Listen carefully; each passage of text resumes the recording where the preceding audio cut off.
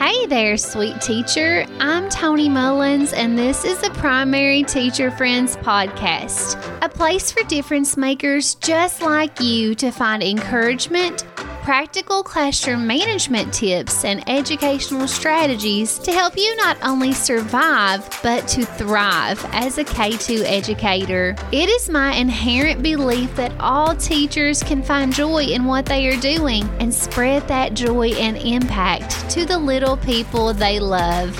I am absolutely honored to be on this journey with a passionate teacher like you.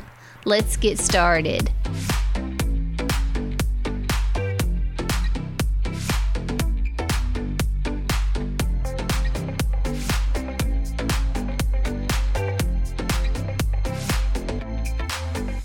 Well, hello there, my beautiful friend, and welcome back to another episode of the podcast. The podcast that is in between names because we're looking to give it a fresh new name that really reflects its purpose. So before we get started on a super fun topic for today, one that I'm really excited about sharing, I would love to ask you to take the survey you find down in the show notes and help me give this baby a new name. I've been podcasting now for well over a year, close to 2 years, and I want it to reflect you. I want to share joy and support and encouragement with you. And I want everyone who sees this podcast, who scrolls by it in some way or some form, to say, wow, that is the podcast where I could go to find some teacher joy. So there are a few names that I've thought of, but there's also a place for you to share a unique name. Maybe you have an idea that is better than mine, and I would not care to claim that if you would allow. So follow the survey, vote on a name, or insert your own to be voted on, and let's give this podcast, this experience, the name that it deserves. And I'd love to have you be a part of that process because at the end of the day, I'm here for you. And one more thing, if you find today's episode to be helpful to you in any way, I'm sure you have a teacher friend who needs to hear it as well. So do them a kindness and do me a kindness and share it with someone so that they can learn and the podcast can grow. That would mean the world to me. And now for the reason that you're here is how to mute your class. Wow, doesn't that sound dreamy? A mute button for your noisy class. I'm excited. I know you're probably excited to get down to the magic. So let's get to how to mute your class. I'm so sorry to let you down, but there is no mute button. It hurts to say it. I know you were hoping for it, but it's okay. I'm going to give you the next best thing. There is no mute button, unfortunately, but there are layers that you can put into place that can help you achieve your goal of quieting your class.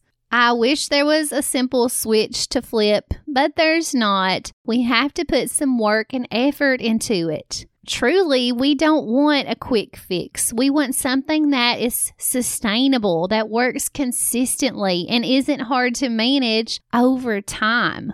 We could, of course, give out prizes constantly throughout the day, have our treasure boxes stocked full of things that kids love, but that could run into a lot of money, and it also takes a lot of time. We need systems in place that support our goal every day and make it as easy as possible for us. So to quiet a noisy class, it takes well-planned systems. And before we can even get there to what systems are needed, you first need to pinpoint where the problem areas are. Finding solutions that actually work is easier when we can pinpoint and understand their purpose. So as an example here, I want to mention one of my coaching clients and how we pinpointed her problem and really found an effective solution. So this particular teacher told me that she really struggled because her class was so noisy. The noise levels were out of control and it was stealing away her happiness, her contentment in the classroom. So I asked her this question: when At what point of the day do you really recognize that it's too loud, it's out of control, and it's affecting your emotion? It's making you feel stressed. So she took some time and she really walked through her day. She started from the beginning and talked me through what was going on in her classroom, and we pinpointed the exact moment of the day when her students got noisy and out of control. It turns out her students are quite calm and engaged for the biggest part of her day. But during one of the transition times from PE over into her ELA block, students are really noisy. She got really frustrated with them, and she found it hard to get into the teaching part of her day. As we walked through this process, she realized that it was because her students were coming out of the noisy gym with the PE teacher all the way down the hall to meet her. She didn't have a time there to properly calm them down and to help them refocus before entering the classroom. It was a very simple fix. Now she goes to the gym teacher, picks up her kids, has a talk with them, gets them calmed down, and then they quietly go into the classroom, and she immediately saw big results. We also added in some other strategies when entering the room and having their snack and all those things that really helped. But what I'm trying to illustrate to you here is that once you pinpoint the issue, the solutions are actually pretty simple. So walk through your day. Maybe write it down and examine your feelings. If you start to feel stressed consistently at a certain part of your day, that means you need to find a solution for that. But of course, I always feel the need to share some specific strategies with you, just in case you haven't implemented these sort of strategies so far that could really make a big difference. So after pinpointing your issue and really thinking about simple solutions, try implementing some of this in your day. Have you tried hand signals? Maintaining a quiet classroom is really hard when students are calling out their needs, because one student says, "I need my pencil sharpener," and the other students also follow suit. They do the same thing because they see that it was accepted by the teacher. I personally do not accept students calling out anything, and they know that. I reward them with encouragement and praise for not calling out, and that's what they seek. I always give positive feedback when I see hand signals being used. I do have a free set of hand signal posters that you can download. I will link that in the show notes where it says hand signals. But if you've not used this strategy, it is a great layer to add to muting your class.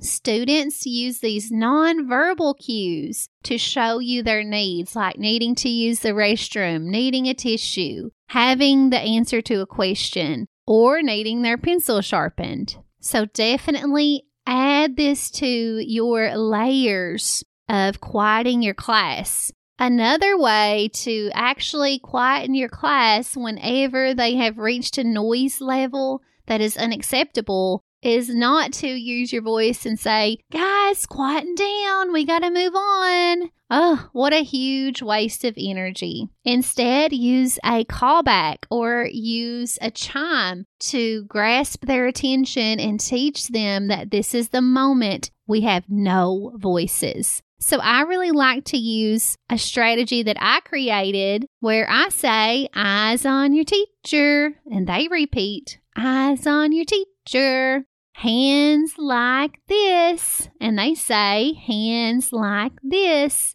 But they're looking to me to see what my hands are doing. They are to mimic my hands. My hands may be on my head. They may be stuck straight up in the air as far as I can reach. Or I may be doing something silly with my hands. So what that accomplishes is it quietens them down, and it also puts their full attention, their eyes on me, which is exactly what we need when those noise levels get out of control. I also use bells and chimes and things like that, and I train my students that when they hear these things, No voices. Completely quiet. Ready signal on. Whatever I need them to do, I train them in that way, and I respond with positive feedback when they show me the result I need to see. Another layer that you can add is to gamify noise levels. Gamify just means to make it a game, and it's a lot simpler than you may believe to accomplish just that. I actually gamify noise levels in many different ways in my classroom. I may set a timer and say, let's compete. Who can work quietly the longest while my timer is on? Can you beat the quiet timer? Another strategy that I use is table points or character points. I assign each table a number or a character, and we compete. Throughout the day, if they show the positive behaviors that I'm after, they can earn points. And at the end of the day, the winner gets rewarded. So if I'm focusing on keeping my class muted or quiet, I might say I'm looking to give a table point to the sneakiest table, the table who isn't making any noise while we transition from our tables to the carpet. That sort of language really helps to boost the engagement when you're trying to use table points as a strategy. I've also talked about the music box. This is another gamify strategy that helps me quieten my class whenever needed. I will link the music box episode in the show notes, but in a nutshell, the students do not want to let all of the music escape from our box because at the end of the week, they will be rewarded for that. So anytime the music box is opened and I use it strategically for different parts of the day, as soon as they hear that music, they get quiet so fast you could really hear a pin drop. It's amazing. If noise level is a problem for you, definitely check that out. And I'll share one last piece of advice here, and that is to always be consistent. So I was working with another teacher, and she was talking about how noisy her class was and how it just stresses her out so much. She couldn't seem to control their noise levels. So we walked through this process of pinpointing the problem. And the funny part about this is that she told me she had implemented these strategies that really worked for her kids. She saw great results and she was feeling calmer and more focused at work. And she, through her own speaking about this issue, realized that she actually had found the solution, but she wasn't consistent with it. She told me that during Christmas break, she got lackadaisy with using this strategy, and her students, of course, immediately picked that up and they took advantage of it. Our little ones are so smart and they know your limits and they know when you are getting sort of lackadaisy with your strategies. So this particular teacher decided to put that back in full force. And of course, she saw immediate results and she already knew the answer. When we get our mindset right and we put in some strategy, the solutions are actually simple. It's actually simple to mute your class. Just pinpoint the problem, try some strategies, see how they work, be ready to experiment with different things, and your solutions will come through as well. You'll figure it out. You're smart, you're talented, you're creative. Just give some of your ideas a try. So maybe we don't have a mute button, but we can figure out the solutions. And I hope something I've shared with you here today can help you accomplish just that. Alrighty, dear teacher friend, that is the end of another episode. If you happen to invent a mute button, please share it with me first so I can spread it to the world. I also want to let you know that if you have strategies that you use that you would like to share, please share them with me. Send me an email or post them in our Primary Teacher Friends Facebook community. You have lots of great things to share. I know it. So do a kindness and share some ideas. We all need them to get through, right? And with that, I want to bid you farewell. I hope you have a wonderful rest of your day, rest of your week. Enjoy your little ones. And as always, until we meet again, go make a difference. Teacher friend. Sweet teacher, if you enjoyed this week's episode, consider subscribing through email to receive future updates. Never miss an episode, never miss a freebie, and never miss the strategies and encouragement I like to share here. Go to teachertony.com/subscribe and get your name on the notifications list. Our goal is to continually serve passionate, wonderful teachers just like you.